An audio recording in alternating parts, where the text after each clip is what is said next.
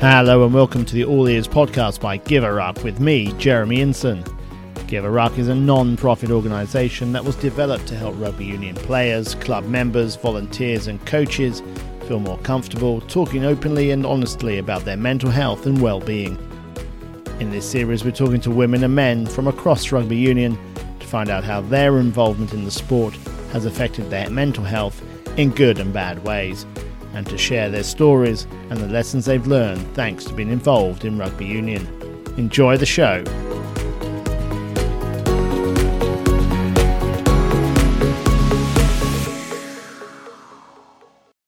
Hello and welcome to the podcast. Today's guest is a very busy woman. You can watch her news reports on TV, listen to her radio commentaries and podcasts, and read her reports online. It's a warm welcome then to BBC commentator and rugby reporter Sara Orchard. Hello Sara, welcome to the All Ears podcast. Great to have you with us. As we ask all our guests, how's your mental health today at the moment? Hello Jeremy, thank you so much for having me. It's lovely to be on here. How's my mental health at the moment? It's okay. I've got a lot of coping strategies. I think we all have ups and downs with our mental health, don't we? And there are certain things that I know I do at the moment to always keep me in check. The big one for me is exercise. I know that keeps me a sane woman. And if I don't do it, my husband will often encourage me out the door to go on a run because he knows it will help. He's very good with that. We all know what helps. But yeah, the big one for me, if I'm out, and this time of year is brilliant for it, isn't it? When the weather's just starting to change, it's turning from spring to summer, you want to be outside. And the other thing I do for my mental health, a little bit of gardening. That's always good for the soul as well. So my courgettes are just starting to appear. Fantastic. Well, we look forward to hearing about them in an upcoming pod. I mean, the fact you're with very healthy people most of the time, how much does that help? And also, what sort of triggers do you find if you do have those sort of mental wobbles? Being around healthy people all the time, I don't think in any way helps encourage you to be a healthier person. I think that's a bit of a myth because as much as I work with sports people, it doesn't mean that I'm doing any sport with them or doing anything that they do. So I think generally as sort of a journalistic reporting, broadcasting community, we all come in different shapes and sizes completely. There's no sort of norm there at all. And what you do to look after yourself in your body and your health is very individual. I don't think there's anything in our role that sort of inspires you to do it.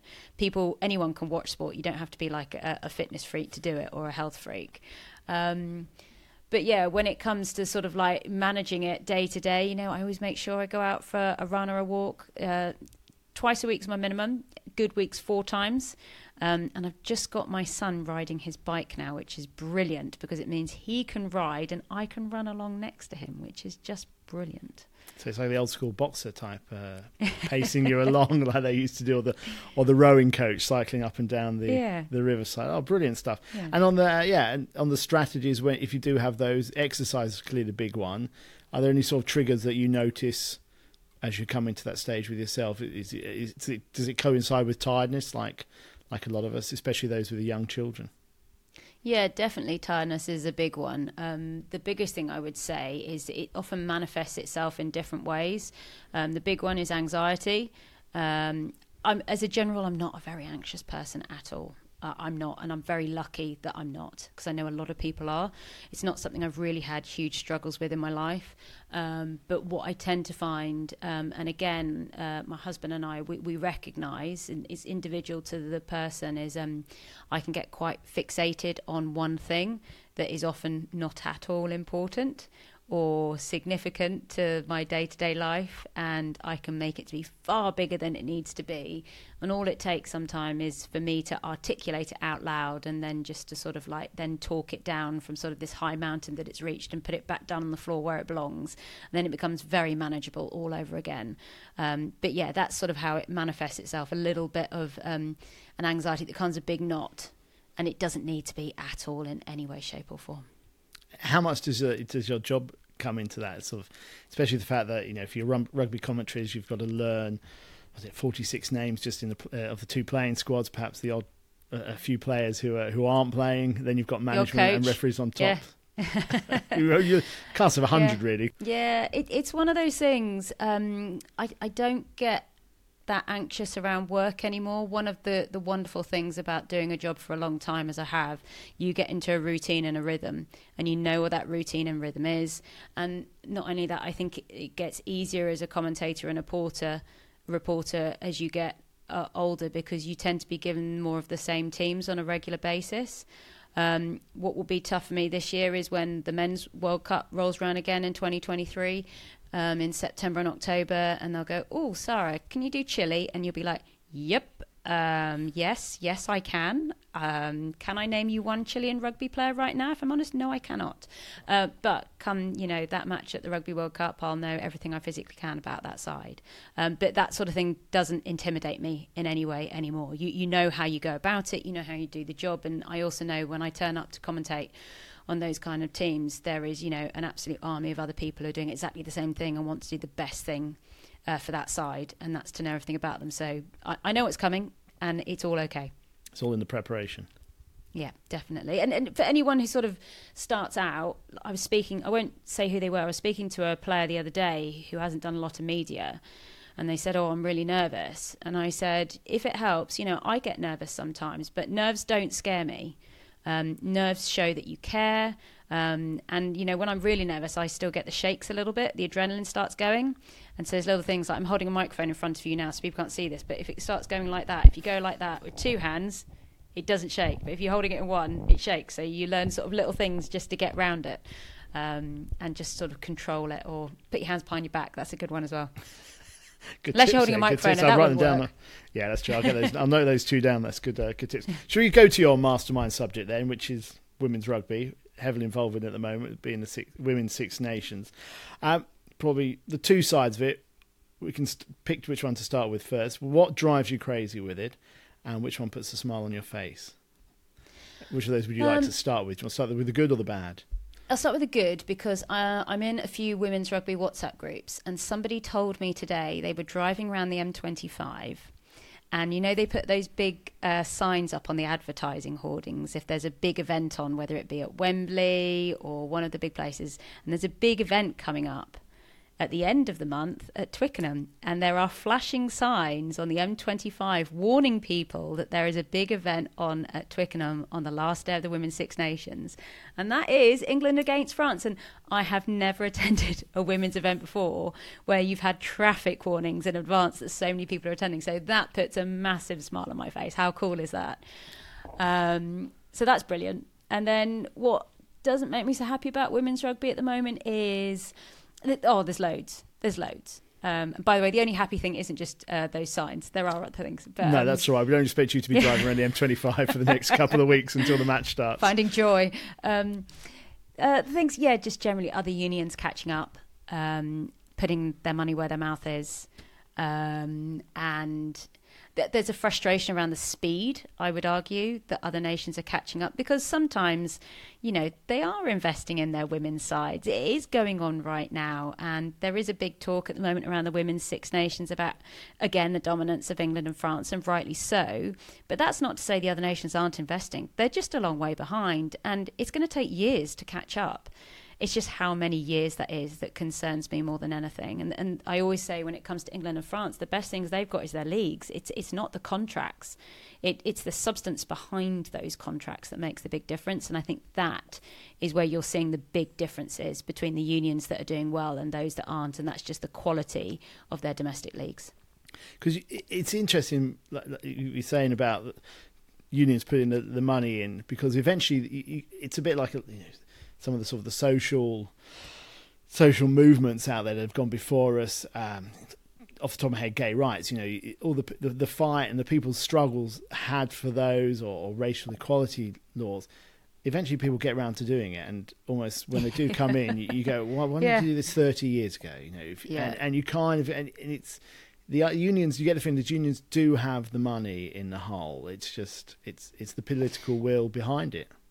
Yeah, and the most frustrating thing, actually, for me, is I want to talk about rugby. I don't want to talk about the issues.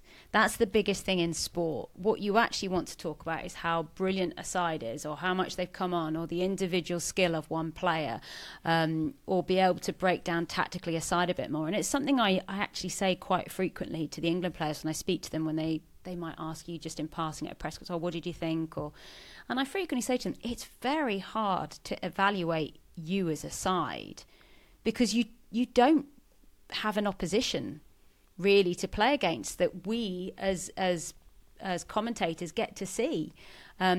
England, I've watched them play 3 times in this Six Nations, and they're beating teams by 50 points plus each time. It's very hard to break down a team other than to say they're very good, because you don't know what they're like when they're actually tested. So that is a big frustration in women's rugby in particular at the moment, is that we can't break down and talk about the stuff we want to talk about, which is rugby. Yeah, and the fact that they're great, they're fantastic players, they're elite athletes who you want, as you say, you want them to see being tested. And I think I can imagine from your side of view as a journalist, you almost come out with the same platitudes after a while, trying to feather how would you say sort of feather it a bit so it doesn't come out as hard on the team that's taken the hiding, but also not seem like you're just overseeing the team that has won, and it almost becomes a bit, what are they doing it for almost? It's just...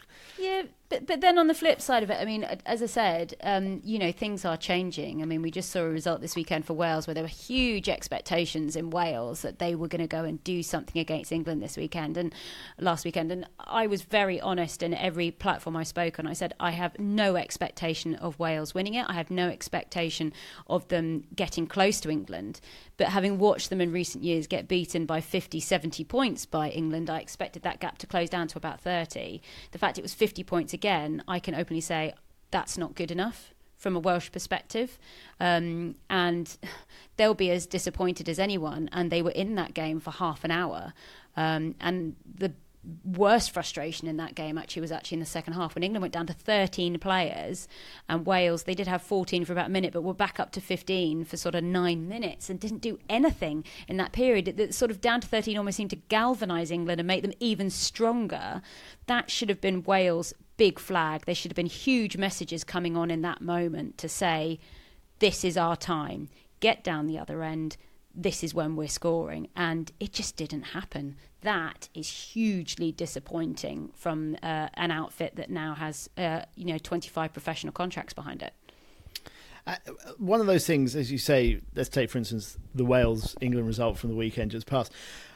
From years gone by, there was it seemed that a lot of the reporting across the various platforms, being in print or in broadcast, was it was almost like, hooray, the women are playing sport, doesn't really matter, even though this is an international, that they're actually not playing well. And you got the feeling from watching women's rugby matches and other sports, there was almost a reticence to criticise people in the way that they would have done with the men's sport. I remember, I think it was 2019 Women's Football World Cup, the Lionesses actually didn't play particularly well in the semi-final when they lost to the USA, but it was almost a reluctance to criticise them. Now, you're probably not wanting people to criticise them to the extent they often do in the men's sport, but just to bring that up, just that realism, look, these are elite athletes. They're not just people running around in the park for the local club. If the criticism's constructive, all well and good. You don't want it to be over the top, getting personal, or just criticism for criticism's sake. Yeah, definitely. And I think the big thing about Wales in particular this last weekend is whether they like it or not. They've had 2 years now where 2 years ago their union was really raked through the mud for how it was treating its women's players. And they responded. They apologised, and they've continued to apologise for that period. They've been good on their promises. They introduced 12 contracts the first year. That went up to the World Cup, and now they're on 25 contracts. They've improved the programme. They've brought in more coaches. A lot of things those women have asked for have been delivered. Therefore, there comes a point where it's okay. We've delivered. Now you've got to deliver on your side of the bargain. So that is a situation that Wales is going to have to start coping with, particularly over this next year, building towards that World Cup in 2025. That everything they've asked for is on the table, and performances have to improve. Now, as I said, I'm not expecting them to beat England and France. That is not the expectation at all. But the gap should be closing.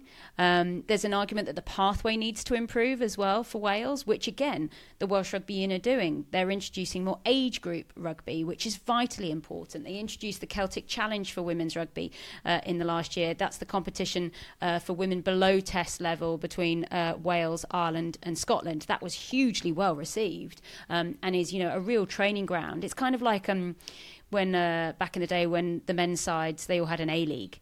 For at international level. So that's what women's rugby really need, and they delivered that. But again, as I said, it's now, particularly for Wales, Scotland are maybe going to get this a little bit more next year when they're every year into their professional journey. Ireland as well. At the moment, Wales, the pressure is on that they have to start delivering on the pitch. And I would say they're going to have huge pressure on them, particularly in their final match against Italy. They're travelling away, and the expectation will be they need to win that. It's not they should win it, they need to win that, because the added complication for the Women's Six Nations now is you actually have something called WXV, which a lot of people have never heard of or understand anything about, and that's absolutely fine because it's not easy to understand. But this is like a new global calendar competition for all of the top sides in the world, and where you finish in the Six Nations table is going to determine which level of this competition you enter, which is going to be held for the first time later next year. So for the likes of Wales and Italy, it's going to be huge.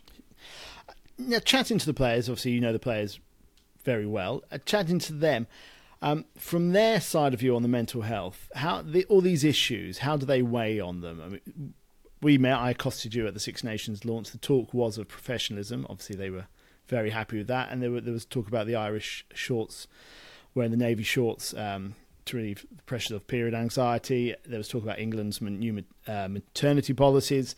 How much is this sort of the treatment, that the way it's being developed, how does that affect them psychologically and on their mental health from what you've gathered? I think each individual country has a different culture, and I think that's what we're coming down to here, is what is your team culture like, and what is the communication like ultimately between the players, the coaching staff and the union.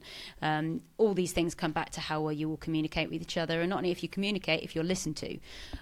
So there have been questions off the back of that statement by the IRFU about how much the players were consulted about the shorts, of which the IRFU have said, yes, we did consult the players. We consulted with them in Japan, which is a long time ago compared to when the announcement actually came out. And it's one of those ones, I think, the players, I don't know how they honestly feel about it, because you will find this a lot in sport, that when someone is a professional and is being paid, even if they're not fully professional, like all the Ireland players, like some of them, they're being paid to play because they're living in the UK to play in the Premier 15s and they haven't actually moved to Ireland to take a contract. They're still getting a fee by the IRFU to train and play with them. You're not going to get the full story, because, it's why would you openly and actively go against your employer when you're personally unsure of your situation? And for the Ireland players in particular, that individual situation is huge, because there is a player called Cleena Maloney who came out and actively criticised the IRFU. She was. It was when she came out with a Twitter statement that said along the lines of, I didn't realise it was slurry season, in response to an IRFU directive about their improvements to women's rugby. And she has never been selected since for the Ireland rugby team. Now, we have repeatedly questioned this of the IRFU, and they have always said it is down to form. While there's a lot of people who watch her play in the Premier 15s, even I have to say, I don't think she'd necessarily be first choice for Ireland. They've got some very good players in that hooking position, but there's a lot to say that she shouldn't be in the mix there. So you would understand that, and you'd argue that maybe that's not a great culture to be in, that isn't good for your mental health if you have that hanging over you, if you think your union is that powerful, that you come out, and perhaps arguably Cleena could have done it in a better way. There's a two-way street there. But, you have to respect someone for actually standing up for themselves. And when she actually did that, the women's rugby programme was in a really bad place. And you'd say it's in a better place now. But yeah, there are problems around it. And when it comes to the England women, I know they were heavily involved with that maternity policy. And it took years to get to that point. Vicky Cornborough, who spearheaded it, she is the first woman to sit on the Rugby Player Association board. She led it. Abby Ward, who is now pregnant herself, was heavily involved in it. So many of the players. And not only that, they brought out the policy, and as much as it's down on a piece of paper, they've said, look, if this needs changing, we'll change it. And Abby Ward has said, yeah, that's fine. Keep talking to me. I'll tell you if something needs to be changed. But the other thing is it's very individual. It could change for one person and then be different for someone else. So, yeah, it's all about conversations and culture. And I think they're all in different places right there and how they interact with their unions. Now, of course, rugby is not the only sport you cover. Hockey and tennis are two of the big ones you've covered in the past. How do their provision and their treatment and for female athletes compare to rugby? Obviously, tennis is a bit different because it's an individual sport. Hockey, though, there are those parallels. Slightly more established sport for women within the UK. Well, I dealt a lot with Team GB in the build-up to the Olympics. Occasionally I dealt with England hockey as well, in the build-up to big championships as well. It's a very established programme that the hockey women have at Bisham Abbey. And it's quite a machine to behold when you go and watch it and witness it. The biggest thing I would say across hockey and rugby in particular, that I don't think at all is comparable with tennis, is just how there needs to continually be, and there is with both sports, an understanding that this is not for life. This is just for a short period, and then you will have a career and you will have to do something else. Whether players listen to that is another thing altogether, but that is a very solid narrative. And I know in particular the England hockey and the GB hockey, there was a big push a lot of the time to understand that you need something else other than this to work on. That's not to say everyone does it, but there was always a push there. And a lot of the women who came out of that, they did have careers lined up off the other side. But yeah, tennis, it's a different animal altogether. I mean, don't quote me this because I'm not the tennis correspondent, but if you have a good run in a tennis tournament, it doesn't even have to be a slam, but if you go for a good run, you can earn in one prize pocket what, the rugby and the hockey players earn in a year. Okay, so you just need one good run, but that's not going to pay ultimately if you travel across the whole world for the whole year. So I think something like tennis, which is so individual, you think about the peaks and the troughs, the travel, you think in rugby and hockey you're spending a lot of time away from home. Tennis, you're always away from home. That's a big drain on your mental health. Yeah, you might have a bit of time during the grass court season or come back maybe for about 3 weeks over Christmas, but it's relentless. The tour doesn't stop. I think it's huge. And for young players, male or female, they need really, really good support to manage that, because you're also living in a bubble, and it's not a bubble you can escape. You can't go, okay, yeah, well, I'll just do tennis, Monday to Wednesday, but then, I'll switch off Thursday and I'll go and work in a coffee shop or do something different. That doesn't work, You have no sense of reality. You just have tennis. So I have huge, huge respect for those that can do that. It's the pressure, just a different version, isn't it, really? It's one of those ones across, and you think, I don't know if you've ever read Andre Agassi's autobiography, which... Yes. To be honest, the man was scared of telling people he was bald for all those years, which sort of makes you question what that sport does for you. And on that, Rafael Nadal, there's been discussions for years about his hair and what he's doing with it. I'm sure it's a very similar narrative. And just tennis in general. I mean, the biggest for me when it comes to women, I did a couple of US Opens when Serena Williams was just sort of probably coming down from her pomp. And she was sort of desperately seeking that elusive last Grand Slam. And I have to say, a lot of people aren't a big fan of Serena Williams if they've had to work and deal with her. And I understand why, because she is a formidable woman. But then I have nothing but respect for that, because she tore up the rule book when it came to that. After every tennis match, obviously, there is a press conference. And I don't think I'll ever be in press conferences again where someone walks in and just takes over from the press officer, points their finger around the room about which questions she will and won't answer, and will walk out when she's done, not when anyone tells her. I as I said, it's scary, but I have a lot of time for it. Do you feel like applauding it when she walked out at the end and a want little more bit, athlete? yeah. I mean, there's that element of you want It's more huge. than to be a little bit more like that and not cower before people with microphones. It would be absolutely terrifying for the rest of us if everyone was like that, and I don't know how much content we get, but it was just proof of how powerful one individual can be, and it doesn't matter if you're male or female. As I said, a lot of people didn't like it, and I can understand why, but because for its difference, I thought, oh, this is brilliant. This is the All Ears podcast by Give a Ruck with me, Jeremy Inson, and I'm talking to BBC rugby reporter and commentator Sara Orchard.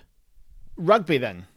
How did you get into rugby? When did you get into rugby? And sort of what spurred you on to getting into the sport? I played a bit at school. Our netball team was rubbish because I went to one of those sixth forms where I'd always played a lot of sport at high school, and then I went to a private school sixth form where there was only, I think, we had about 10 girls in our year, and then another 10 girls in the upper six. So yeah, netball we were rubbish at. When you compete against a college that's got like 1,000 women to pick from. So we joined up with the girls' school down the road and we formed a rugby team, and I just got a taste for it. So when I went to university, I signed up, and yeah, I just found my people ultimately, which was lovely. I think when you go to university, any sport can be a wonderful home for a lot of people who might feel that, oh, maybe I've chosen the wrong course, I'm not in the right halls of residence with the right people.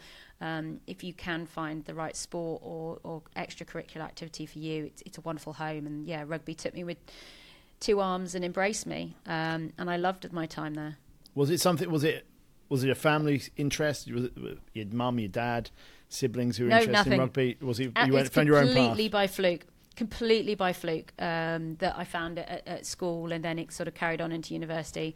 My dad will tell you he once played for the London Irish Fourths. But, Who didn't? Exactly. And I don't think he even really remembers it either. So my uncle did play a bit, but I never got to go and watch him, actually. He was a pretty good player. Who did he play for? He played in southwest London, but again, it wasn't like at national level at all. It was still just in London leagues. But I can remember distinctly him having rugby friends when I was growing up and playing at the local rugby club. But again, I never watched him, so it wasn't like a big thing in my family. But yeah, and from that, I went off travelling at the end of university with my best friend who I played rugby with. We went to the 2003 Rugby World Cup in Australia. And we managed to, Were you there that night? Really was inspiration. We were there. Took us a long time to get the tickets, but we got them. And when I came back from that trip, I was like, well, I still want to be involved in rugby.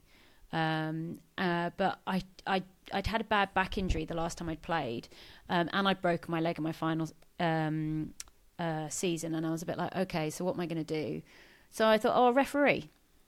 I didn't really think about it. I was just like, yeah, that'll do, because I can't coach. I couldn't commit to a team because I was trying to get a job, and I didn't want to let anyone down. So I trained as a referee, got into that, did that for about 5 or 6 years, and that sort of was my bridging gap between living in Devon, then moving up to London where I got a job, because I refereed in Devon, then I refereed again in London. And the only reason I stopped doing it was just because when you work in this industry and cover rugby union matches every weekend, you don't have any weekends left to go and referee them. I used to do the odd Wednesday game. Yeah, they really are. And you can do the odd Wednesday game for like sure. Universities and schools, which is great. But again, it just got harder. And when you've got a family, as you know, everything just gets more complicated, and you just have to let some things go. But no, I loved it. It was great. And the fact that, going back to your school days, the sixth form, the fact you paired up with another school down the road, it sounded very much, it was the sixth form girls ran it themselves almost. Was there any ever pushback? Was there any people cocking their eyebrow and questioning why you were doing it and wondering what was going on? Was it all you wanted to do it? You Not got on really. and took it? It was more. I wouldn't say it was that kind of. It was more. It was a novelty. I think what you describe as back in the day as the rugby lads at the school, they found it quite fun to come and watch us play, because obviously they all thought they were brilliant. And they'd come and see if we could actually do anything, and then be quietly impressed when we actually put a few good hits in. But yeah, I mean, have I ever had any pushback? The biggest pushback I've sort of had I've never had any horrors. That's the biggest thing to say. I know some people have had horrors, and I haven't. When I was refereeing, I had a few comments. So let's have a look. I had a couple. One was I was refereeing in Exeter somewhere, and a dog ran onto the pitch. So you can see where this is going already. It's not a question of sport, is it? Yeah, exactly. So the dog ran on, and I had to stop the game. And I said, can whoever owns this dog get it off the pitch immediately? And then someone behind me quipped, "Oh, but we need you on the pitch, ref." Ooh. I was like, thank you very much. Yeah, exactly. Luckily, I didn't see who it was, but I was like, less of that. Back you go, 10. And then, so it was a player rather than a spectator in that. It was a player, yeah. Okay. Make it original. Make it original. But as I said, it was in reasonable good jest. It wasn't. They hated me. Yeah. But again, it's not saying it was right. But at the same time, you learn to determine when something is mean and when something is meant to be funny. And he still got sent back 10 metres. And I said, I still can't tell you which one it definitely was. So 10 metres solved the problem.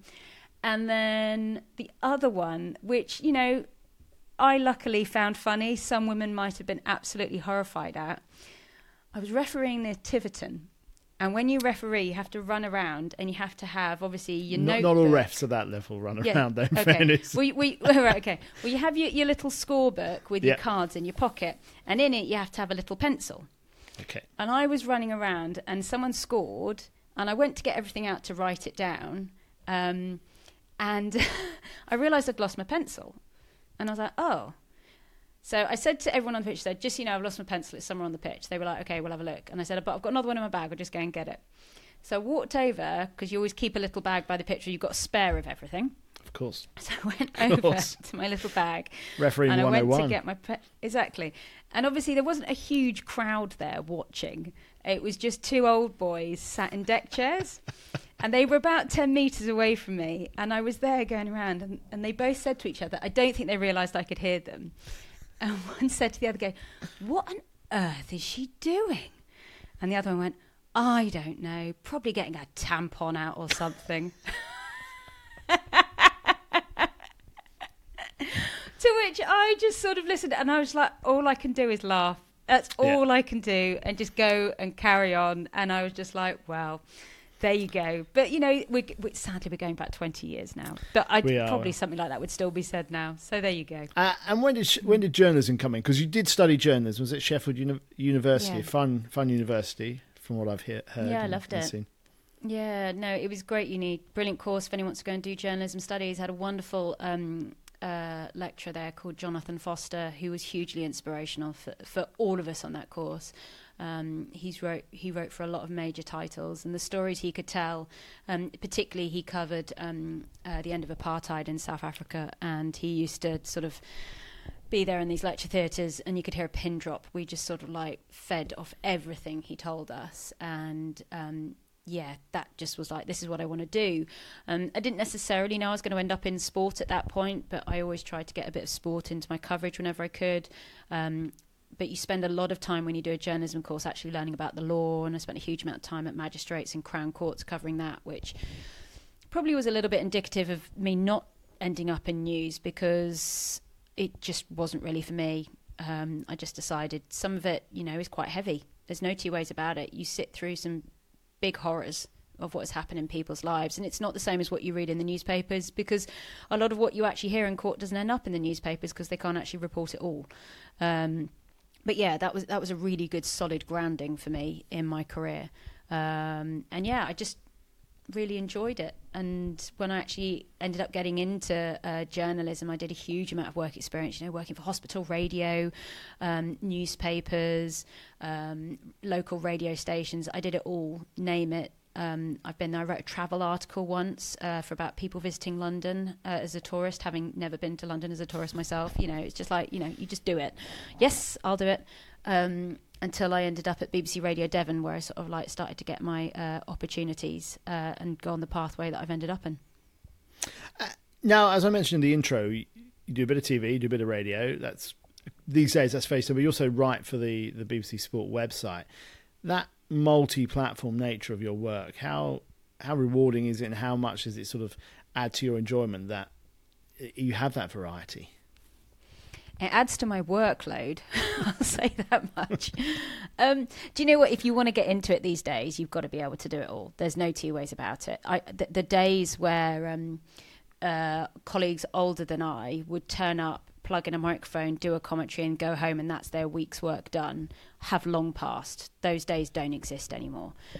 You have to be able to do a bit of everything. And of all of them, I have to say, I'm not a brilliant writer at all. I'm very open and honest about that. My spelling's pretty terrible. My grammar's not great. Luckily, there are subs that cover me. That doesn't mean I can't do it. And it also doesn't mean that I don't try, and I don't try and get better at it. But I'm far more comfortable in a broadcasting arena than I am in a written arena.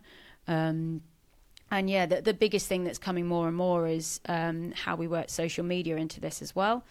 And that's the bit I probably find most hard, because I find that a lot of social media involves putting you up front as the story, or ultimately takes a huge amount of time. And I'm just like, oh, it's just another thing to do. And on the days itself when I'm working, and if like last Saturday when I did the Wales-England game, what I actually do so I can concentrate on the commentary on the day is I always try and do what's called, there's an app called Buffer where you can time your tweets to come out.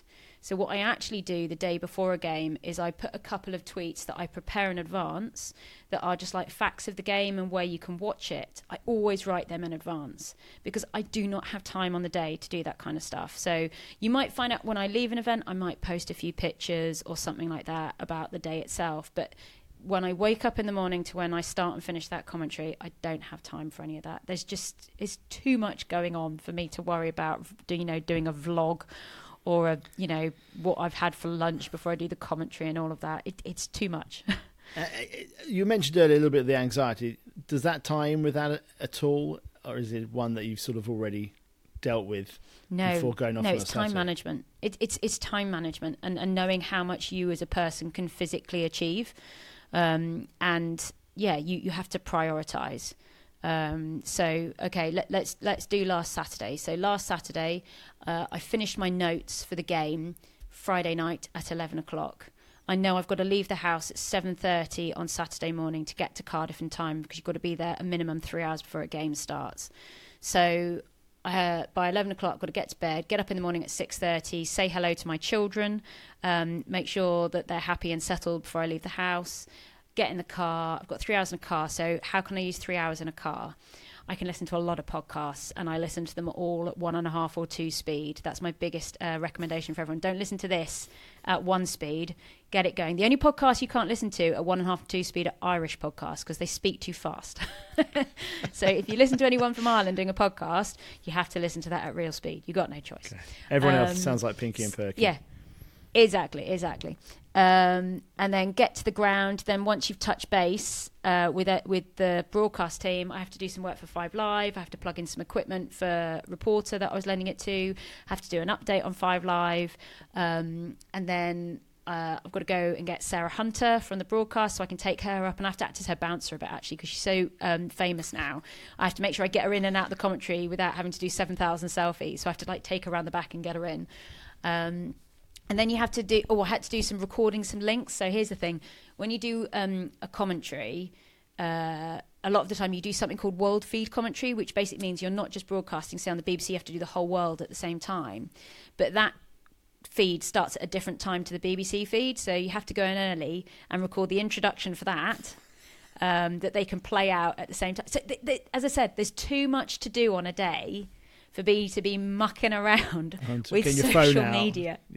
Exactly. And going, oh, look at me here today. I just don't have time for it. I've got too many other balls in the air to juggle, let alone finish, then get home again. So, yeah, too much. You just mentioned 2 children. How does that juggle into the job? And I seem to recall you doing TV when you were fairly well gone down the pregnancy route. How's it been, the experience being a sports reporter who's going to be away quite a bit of the weekend, with being a mother of 2, and also the way, sort of that initial having to tell your boss when you first were pregnant and work through that with the maternity leave? I had no problems at all with telling my boss I was pregnant at all. And if you do have a problem with that, you're probably in the wrong job. Would be the thing I'd recommend to any parent. It doesn't have to be a man or a woman, because obviously we get shared parental leave now, which I really hope is a really big discussion for all men in their lives as well.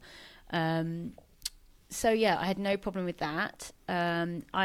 I really enjoyed actually what are called keeping in touch days when I'd had my son, where I actually got to go and do a bit of work, because every person's experience with children is very different. It's so individual.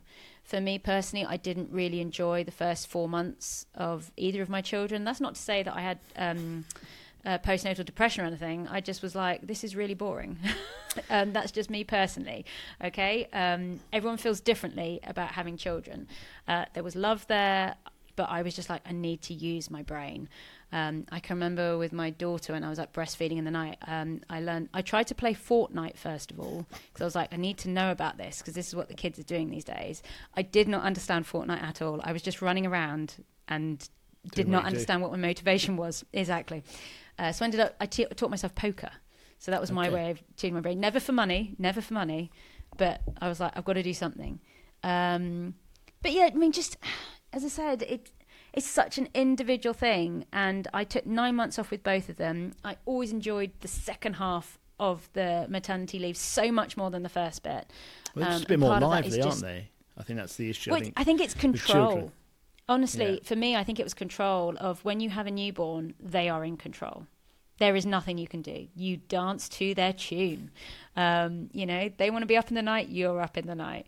And I think until they're a bit bigger and you're a bit more confident as a parent about who they are as a baby and a child, that doesn't come till a bit later. So, but I was ready to go back after 9 months with both of them. But again, that's individual, totally.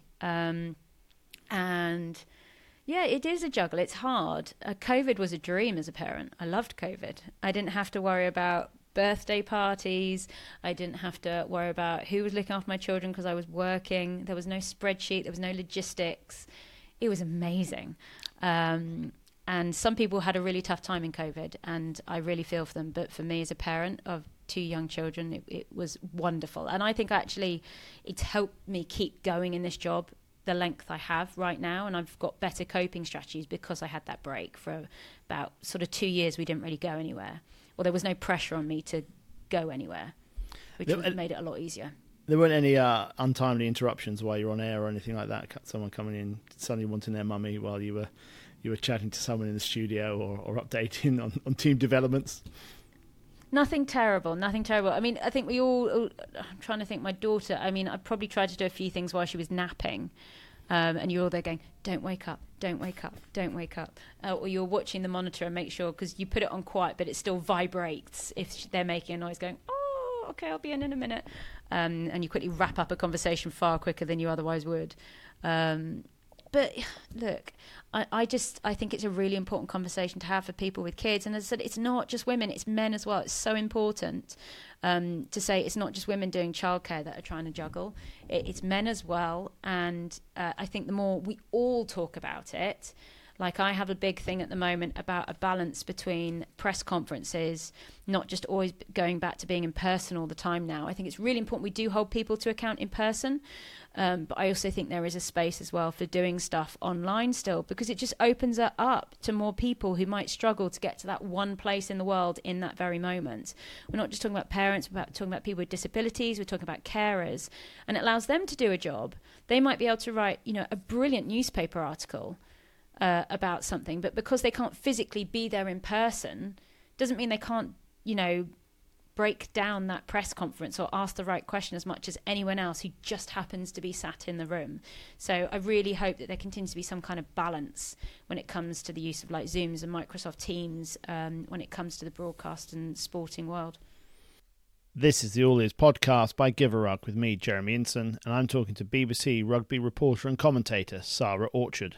The bad side of women's journalism, being a woman in journalism, the incident at the end of 2021 that Sonia McLaughlin posted about the abuse she got online over the way she she'd spoken to Owen Farrell and Eddie Jones during their interview. How does that compare to experiences that you've had? Have they been that bad or anything similar? Do you know what? I haven't had anything similar. A lot of people think I have because when I did my first TV commentaries on the men's game for the BBC, the Sun newspaper decided to write up a couple of articles of which the laziest journalism in the world, where it's the same headline, it's the same picture, it's virtually the same story, it's just a different date, a different match, where they said that I was attacked by sexist trolls online. And it was funny because when I read it, I looked at it and I went, was I? I wasn't aware of this. And basically they'd just done, really poor newspaper journalism where they had trawled the internet looking for people who had said horrible things about, oh, my dog's howling, listening to this woman, why is this woman commentating? And they had chosen to ignore, the 95% positive messages that I'd actually had through that day. I felt thoroughly loved and appreciated when I did both those commentaries. So I was a bit bemused by that, but it was also very healthy to understand how newspapers work. And I was like, well, whatever then. But just touching on what happened to Sonia, for me, Sonia is one of the best, like up there, top 1 and 2 rugby union reporters out there. She has seen it all. She knows how to ask the right questions, and she never backs off away from the difficult questions. There are some people, I think that's the toughest job that anyone has on a match day, is being the pitch side reporter. Anyone who thinks it's easy, probably means that they only see people ask easy questions. Anyone can turn up and go, how was it for you? What went right? What went wrong? What will you work on next week? But to actually ask the proper questions and ask them in a way that, someone actually answers them, and then for someone to turn around and criticise probably means you're doing a brilliant job. Talking of interviews post-match, from your point of view, and possibly without naming, let's not name names on one side, perhaps on the other, on the good side, but okay. The worst person you've had to interview, what was the nature of it, or what made it so bad, but also the best person you've had interviewed. That person you can name. The worst person I ever interviewed, who will remain unnamed, was very early on in my career when I was at BBC Radio Devon, and they were a football club manager, and I was probably only a year into my job, and I was in the room, and I'd been in this situation before, but it's always a different sort of format when you go to different press conferences. And I'd asked a senior sports reporter, I said, so can I just check it's the press conference? Then I approached the manager afterwards and asked to do my one-on-one interview. And they were like, yeah, that's what you do. So the press conference finished. I stood up. I walked up to the desk where the manager was. And I said, hi, I'm Sara from BBC Radio Devon. I'm here to do your one-on-one. Do you want to do it here at the desk, or do you just want to go into the corner of the room? And he turned around and said to me, well, actually, I'd like to do it with you sat on my lap. Of which he did it loud enough for the whole room to hear. Obviously, it was a room full of men. They all found it hilariously funny. But it's one of those things that in this day and age, if somebody dared to do that to me now, oh, my goodness. And I think they pick that individual, I don't think would ever do it now. But as I said, that was awful. I was probably about 22 at the time. And it's something I'm very passionate about is I try and make sure I look after all women who come into this industry in particular. I look after boys as well. I'm not discriminatory in any way. But, girls in particular and women, if they are put in those situations, if they don't talk about it, if they know it's not right, we can't help them. So that experience that I had, if that ever happened to someone else, I would know how to get it dealt with properly.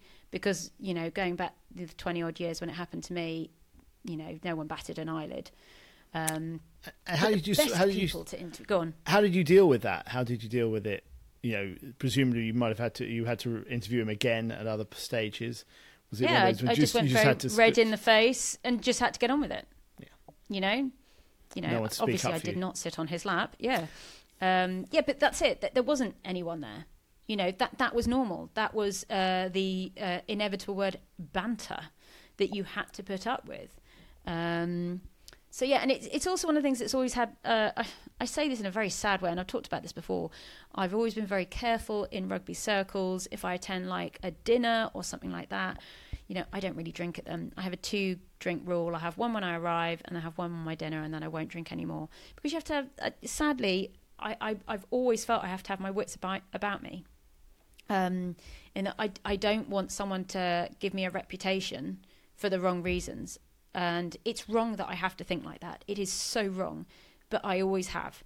And maybe one day I'll be quite happily knocking them back with the best. But it's something just for a self-preservation thing I've always done. Would you say it's... And yeah, just... Would you, sorry to interrupt, would you say it's a case that it's a reflection of society as much as sports journalism, but male sports journalists are judged differently? Yes, but again, that's society. That's not rugby union, and I'd be very reluctant in any way to say that this is a rugby union problem, because there are so many things that permeate society. And as I said, a lot of my experiences from when I was young would not happen now, and I don't think they would happen now, and I'd be horrified if they did. And a lot more action would come about if that situation I had, say, with that manager happened now. So yeah, and yeah, maybe, as you say, men and women are treated differently, but you have to earn stripes as a reporter and commentator as well. The best interview you've ever had? The best? Oh, it's really hard, because I've spoken to so many good people. So many. So good interviews. We spoke earlier before. I got to interview Andre Agassi once. That was so cool. I actually got to play tennis with him when his book came out. That was just amazing. You get invited by a PR company to come and to these book launches, and sometimes they say, do you want to do something? And it said, do you want to play tennis? And I was like, yes, of course I do. Absolutely. Who wouldn't? Absolutely. And it was hilarious. I was the only person who turned up in tennis kit. So I was like, fine, I'll have a one-on-one with Andre Agassi. You can all wait over there. And they did. So that was brilliant. And I got him to serve at me as well, which was singularly the scariest thing ever. He only did it at like 80% as well. He was like, I'm not even really going for it. I still couldn't get anywhere near the thing, so it's fine. So that was brilliant. Who else have I done that's a really good interviewee? Loads of women's rugby players. I love speaking to Ruby Tui from New Zealand. You've got so much time for people who are real and authentic and aren't reading off any sort of like media guidelines when they talk to you. And that is Ruby Tui. And that's all that you ask, actually. Exactly. So she was brilliant.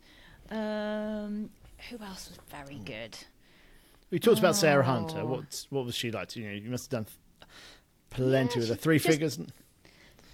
Just absolutely lovely. Absolutely lovely, genuine woman who I think I said a lot in the build up to her retirement.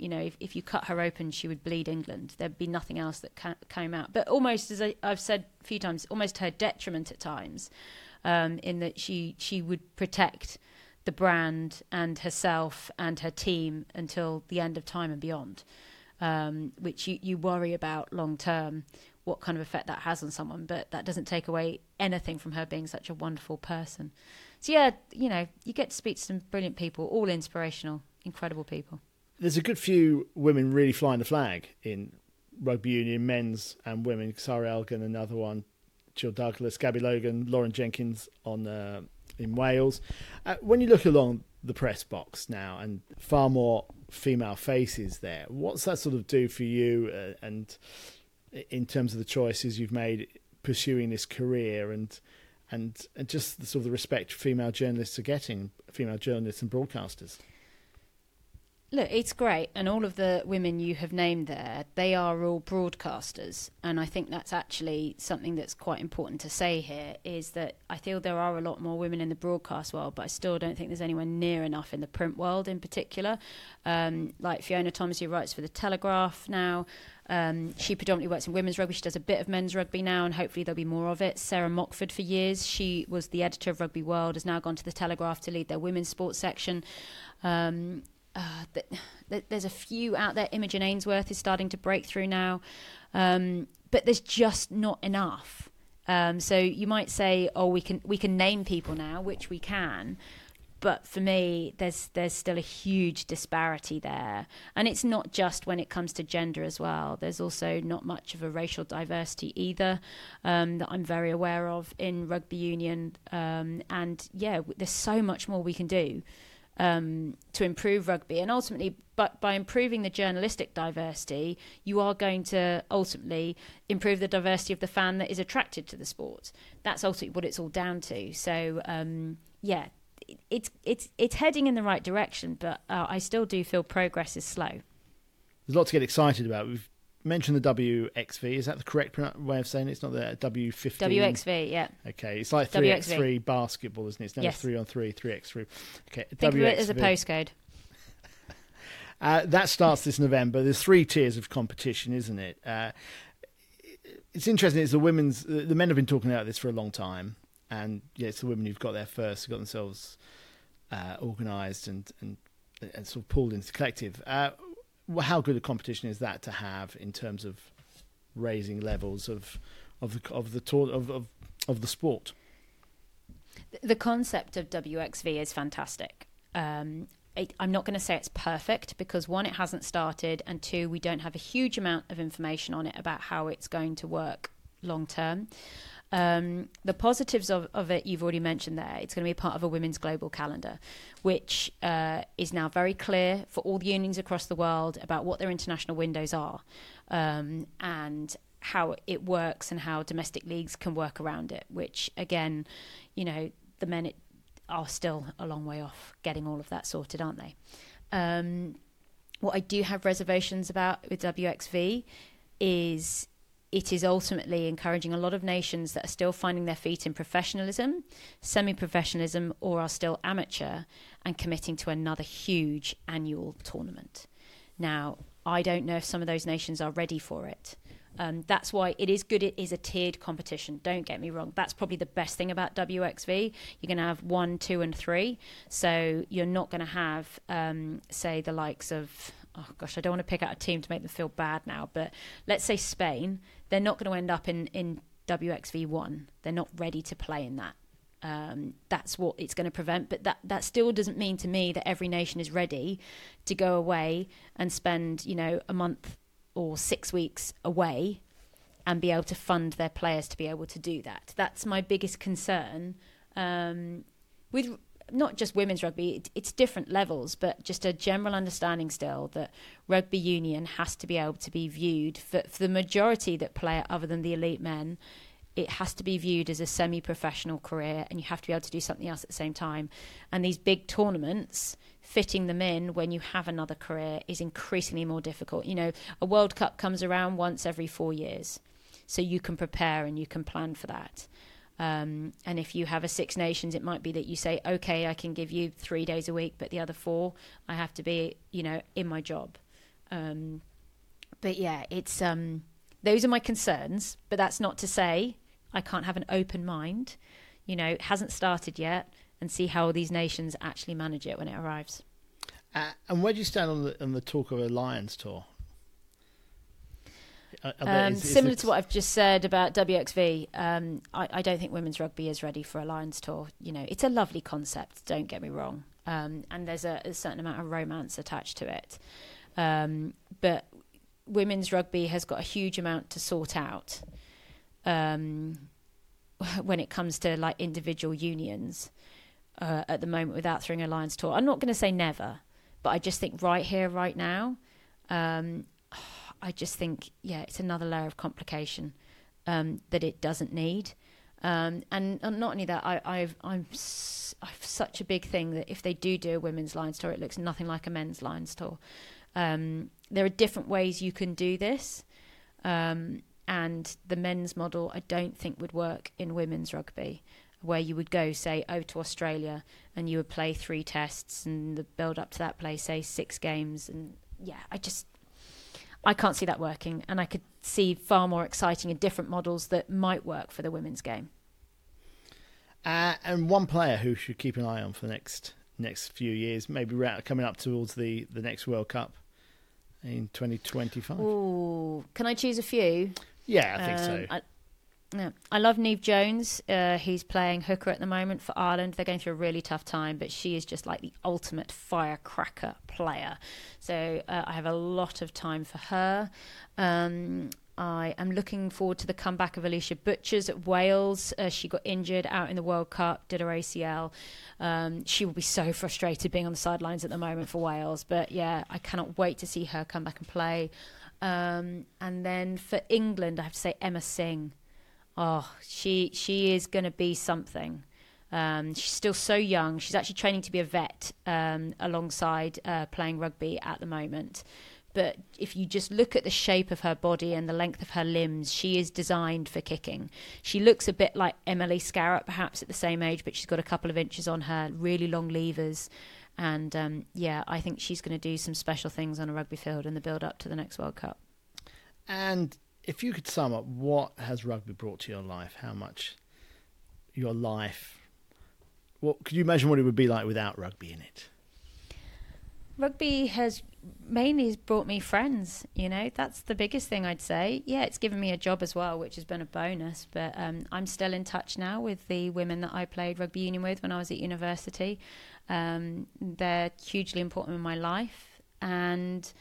I would say it's a community that is ever embracing. It doesn't matter whether I'm talking about my refereeing societies, the clubs that I've played for, the people I work with at the BBC.